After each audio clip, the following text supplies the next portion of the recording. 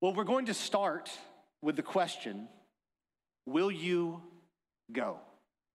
Will you go? If you have a Bible, turn to Isaiah, the prophet Isaiah, chapter 6, and that's where we'll be today. And as we look at Isaiah chapter 6, I really want us to think about that question, will we go? Will I go? Why do we go? Why do we live our life on mission? Why do we live our lives in this way? This is clearly something that is an issue. A recent study done by the Malfers Research Group says that 84% of evangelical churches are plateaued or declining. That means that only 16% of the churches that believe they're supposed to be reaching their community, that believe they're supposed to be spreading the gospel, are actually growing. And many of those churches that are growing are actually really just growing from conversion growth. That means that people are leaving other churches to join their church. Even in the past few years, our church has experienced a great deal of numerical growth, but most of that growth has been from believers joining our church from other churches or moving into this area. We have not really seen a great movement of people who did not go to church, who did not walk with Jesus, coming to faith in Jesus. And I would also add that the virus has exposed the reality of how few people are actually living their life in this way. If people were really living their life this way, proclaiming the gospel, then our inability to meet together, our inability to have as many people on campus would not have affected the number of baptisms, the number of people professing faith in Christ. And yet we see, indeed, that not many of us are driven by or revolving our lives around living sent, around living our lives on mission for God. And so will we change that? Will we go? And I want to start by asking you to consider the glory of God. Consider the glory of God. Isaiah chapter 6, verse 1.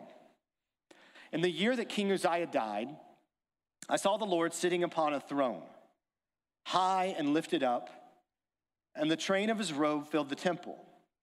Above him stood the seraphim. Each had 6 wings. With 2 he covered his face, and with 2 he covered his feet, and with 2 he flew. And one called to another and said, Holy, holy, holy is the Lord of hosts. The whole earth is full of his glory. And the foundations of the thresholds shook at the voice of him who called, and the house was filled with smoke. Uzziah was a long-standing king who led Israel through a great time of stability and prosperity and focus on God.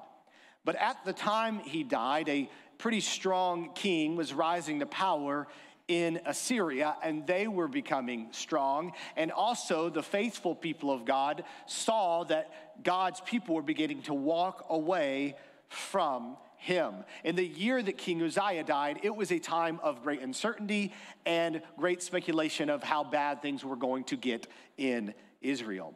But Isaiah says, in the year that King Uzziah died, I saw the Lord sitting on a throne, high and lifted up. In the year that King Uzziah died, God was still on his throne. Uzziah died. All rulers die. God does not. Isaiah says that he saw the train of his robe filling the temple. Now, I don't believe that Isaiah is physically seeing this. I believe that this is a vision. To have truly seen God on his throne would have been a departure from Hebrew understanding of God. No one actually sees God, and would have certainly been noted here in the text. But in this vision that Isaiah has, God's glory fills the temple. That is, the temple or any building built by man cannot contain the glory of God. Isaiah is having a vision of the glory of God. And in this vision, he sees seraphim. Now, no one knows for certain what these creatures really are. The word seraphim comes from the root word seraph, which means to be burning. And so likely these beings appear as if they are inflamed. Given the grandeur of the scene here and the power of the angelic hosts that are talked about, we should right now remove the picture that we have of chubby winged babies fluttering around the throne of God.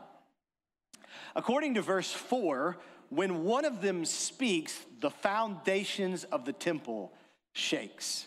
There are no puny or silly or cute creatures in heaven, only magnificent ones. And notice what these magnificent, grand creatures do. They have 6 wings, and with 2, they cover their eyes. And with 2, they cover their feet. And with 2, they fly. These magnificent, grand creatures, probably far more amazing than anything we have seen with our eyes, cover their eyes in the presence of God because they cannot look at him and his holiness. They cover their feet because the ground and where God dwells is holy ground. And lastly, the text mentions, and I think that is important that it is mentioned last, they fly. And they call him holy, holy, holy. The repetition of the word holy here emphasizes the meaning, the point of his holiness. He is not just holy, he is holy, holy, holy. And the whole earth is filled with his glory. Not only is his glory in the temple, but it is in the whole earth. The temple cannot hold the glory of God, and the whole earth cannot hold the glory of God. God's glory is beyond containing. If we go out at night and we look at the stars in the sky, we encounter but a glimpse of the glory of God. If we're quiet for a moment and we feel or hear our heart beating, we hear as we inhale and we exhale, we see but a glimpse of the glory of God. As we take a look at history and we see that not only has God spoke about how things would be, but those things have indeed come to be. We see but a glimpse of the glory of God. As we read the word of God, and it speaks to us as if we were programmed to receive it, as if it were written to our hearts in a way that we cannot express in our words. We see but a glimpse of the glory of God. And as we look to Jesus and the person of Jesus, we see the glory of God. I pray that you feel and know and see the glory of God.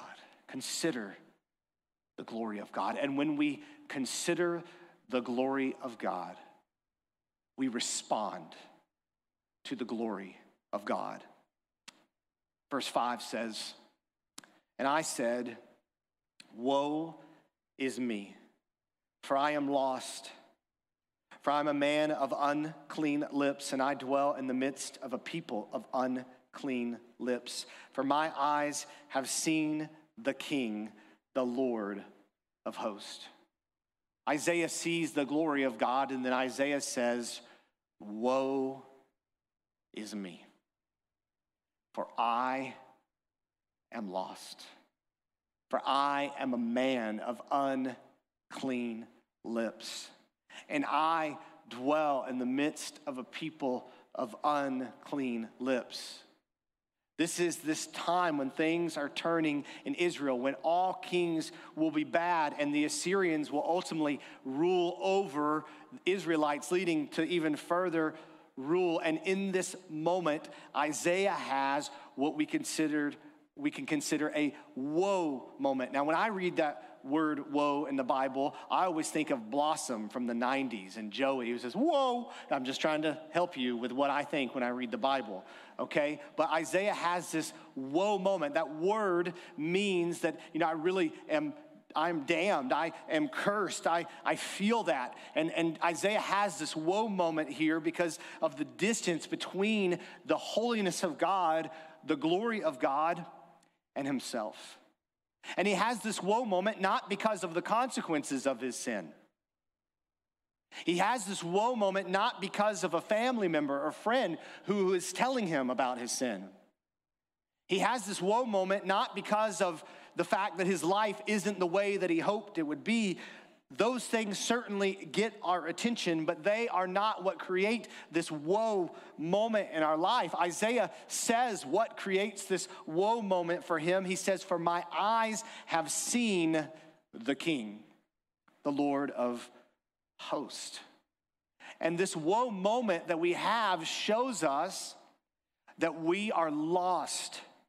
Not because of the consequences of our sin, not because of the guilt from a family member, not because our life isn't what we hoped it would be, but because we realize in that moment the holiness of God and our separation from God.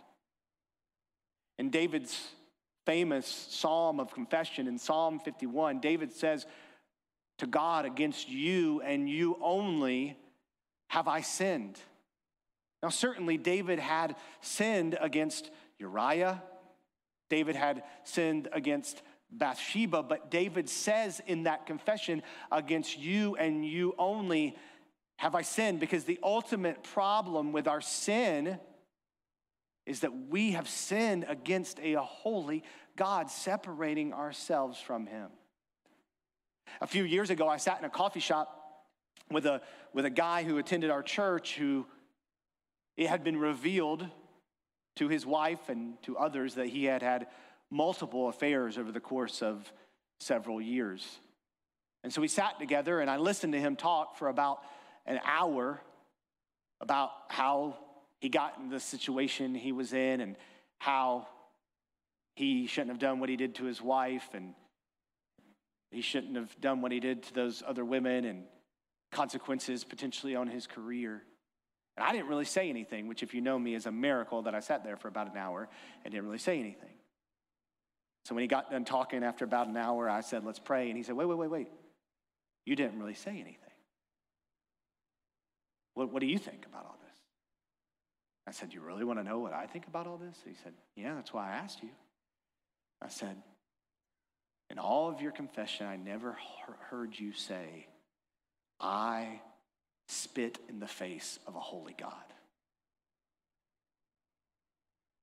God gave me this life to live for him, and I have said, 'I don't care what you think, God.'"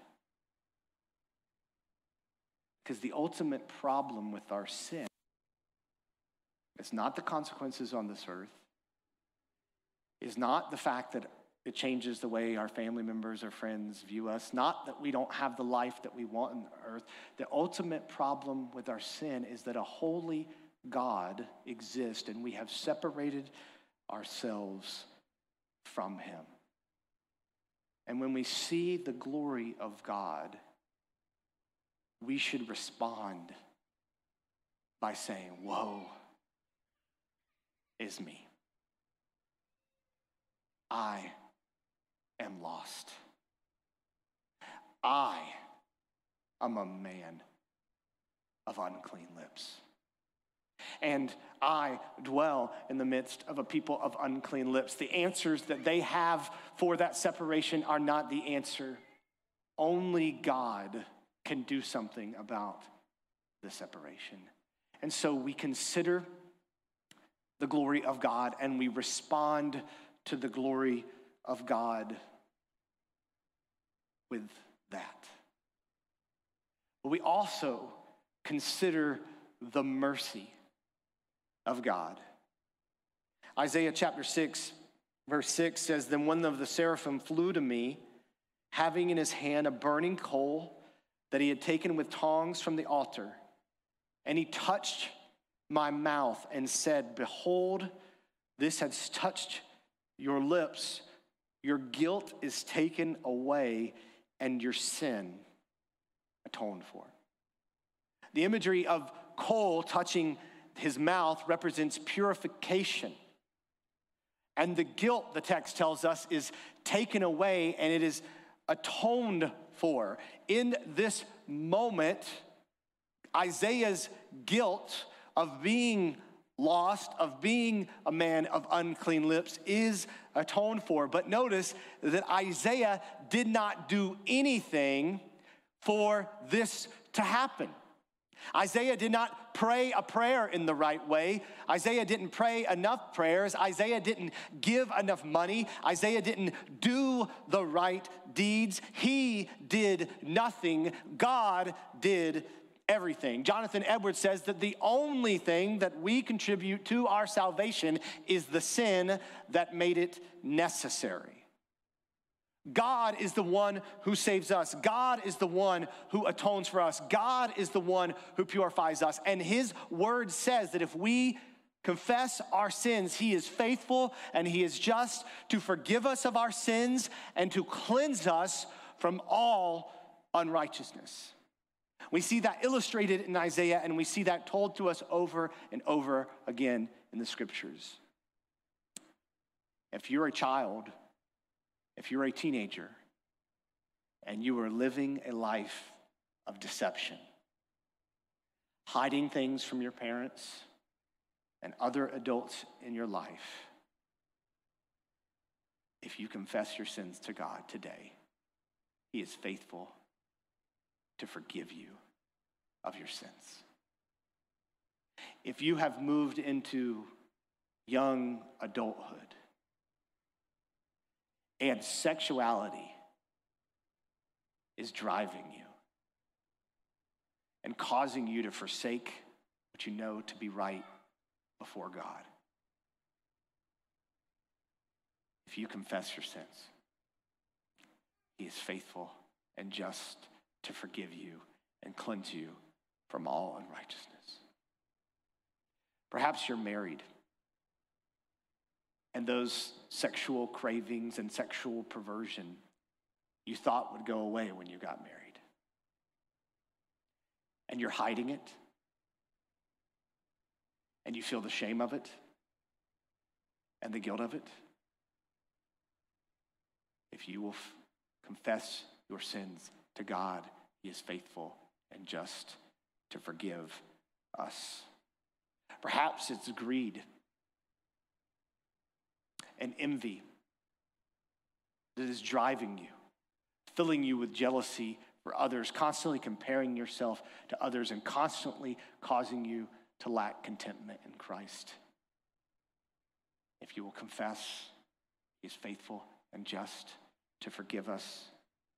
Perhaps your life is centered around you and not the God who breathes life into you. If you will confess your sins to him, he is faithful and just to forgive us of our sins and cleanse us from all unrighteousness. We just finished a series called Fulfilled, where we talked about really what Christmas is. That Christmas shows us that God is with us. That Christmas shows us that God is for us. And ultimately, we see that God wants to work through us.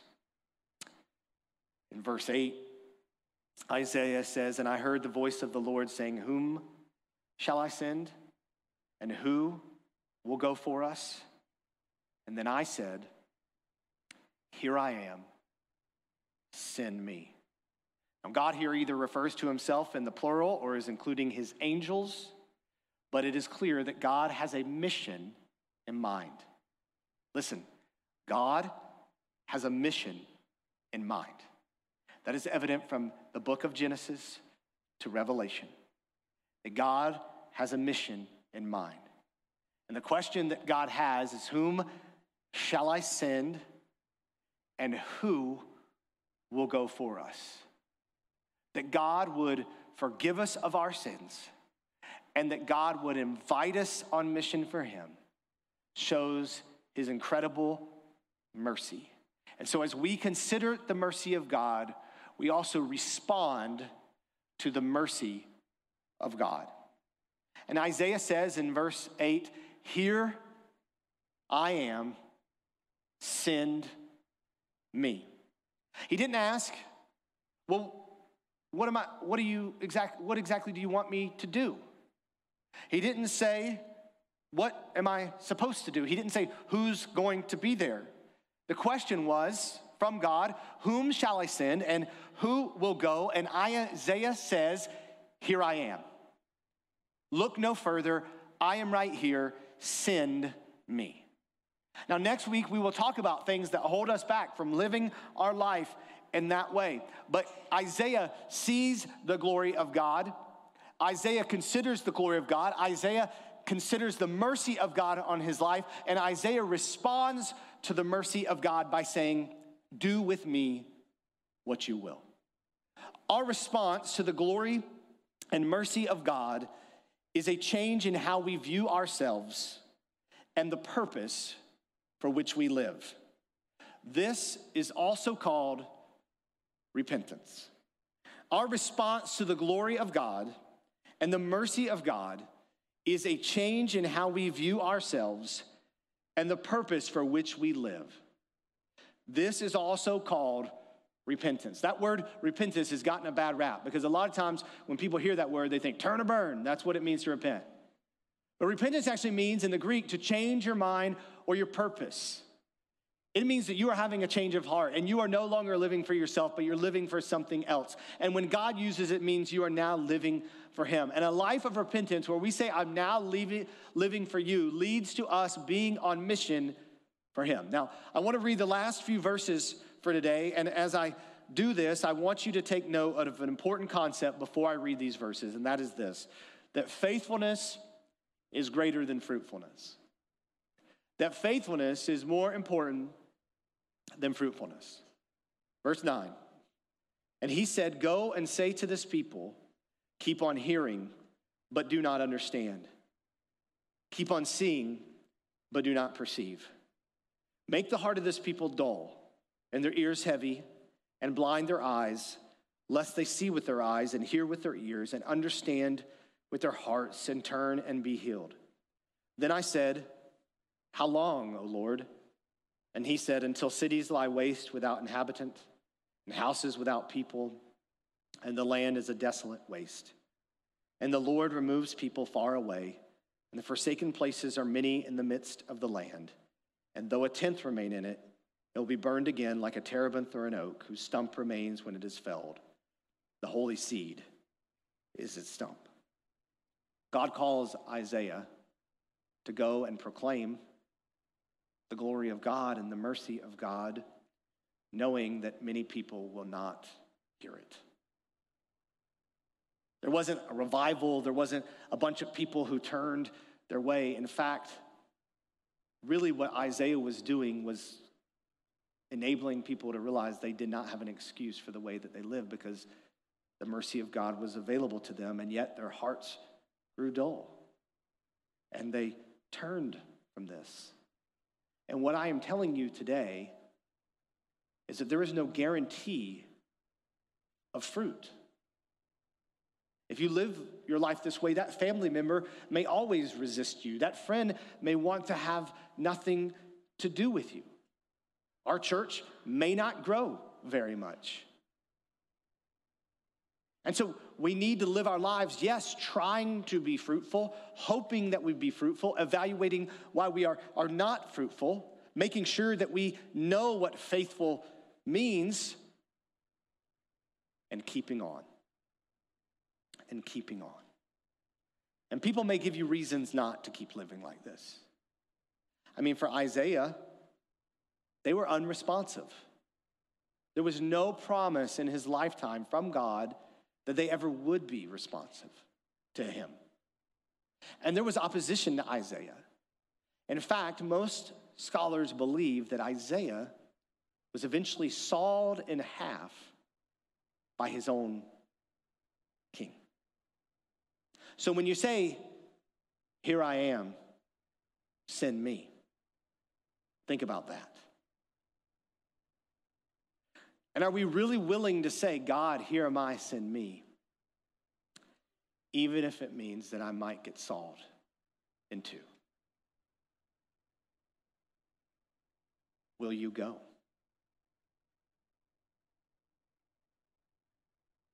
Will you say to God, "Here I am, send me," with no promise of fruit, no promise of the people you love ever changing, no promise of recognition, no promise of whatever it may be? We don't go because of all of that. We go because our eyes have seen the King. Soren Kierkegaard said that we are like people who ride our carriage at night into the country to see the glory of God. But above us, on either side of the carriage seat, burns a gas lantern. As long as our head is surrounded by this artificial light, the sky overhead is empty of glory. But if some gracious wind of the Spirit blows out our earthly lights, then in our darkness, God's heavens are filled with stars. It is the lights of the things of this world that distract us from seeing the fullness of the glory of God.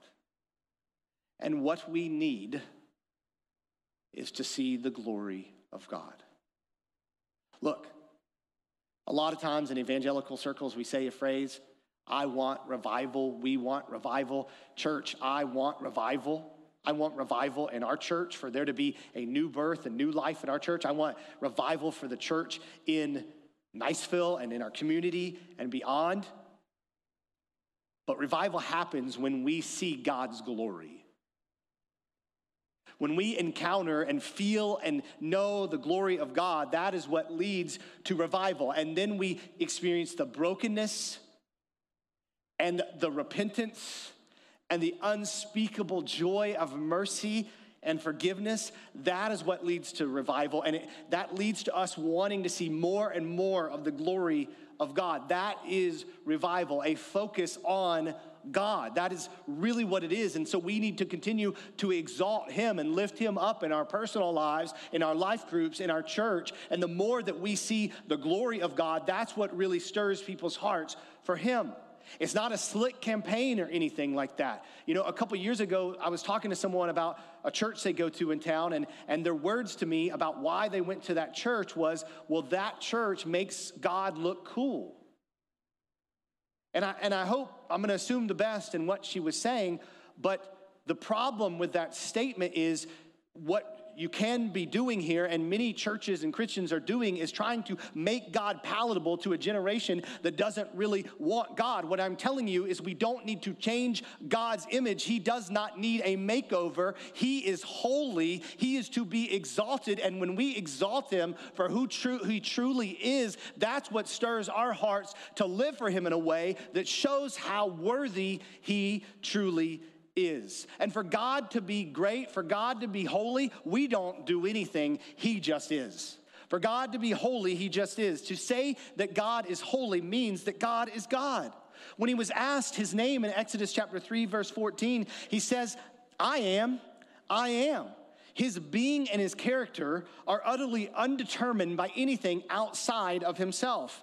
God is not holy because he keeps the rules. God writes the rules. God is not holy because he keeps the law. The law is holy because it reveals God to us. And anything can become holy if God says so. It is set apart solely because God says so. Exodus 3 verse 5 says ground can be holy because God is there. Exodus 12:16 says assemblies of people can be holy because God sets them apart. Exodus 16 verse 23 says a day can be holy like the Sabbath, not because the day is special, but because God has set it apart. Exodus 19 verse 6 says God can make a nation holy. Exodus 28 verse 2 says garments can be holy. Nehemiah 11 verse 1 says a city can be holy. Psalm 105 verse 42 says that promises can be holy because God made them. 2 Peter 1:21 says that men can be declared holy. 1 Peter 3:5 says that women can be declared holy. 2 Timothy 3 verse 15 says that the scriptures are holy, not because they're in a book, in a translation that was handed down to us, but because God breathed them himself. Romans 16 verse 16 says a kiss can be holy. So can Christy's kisses for me.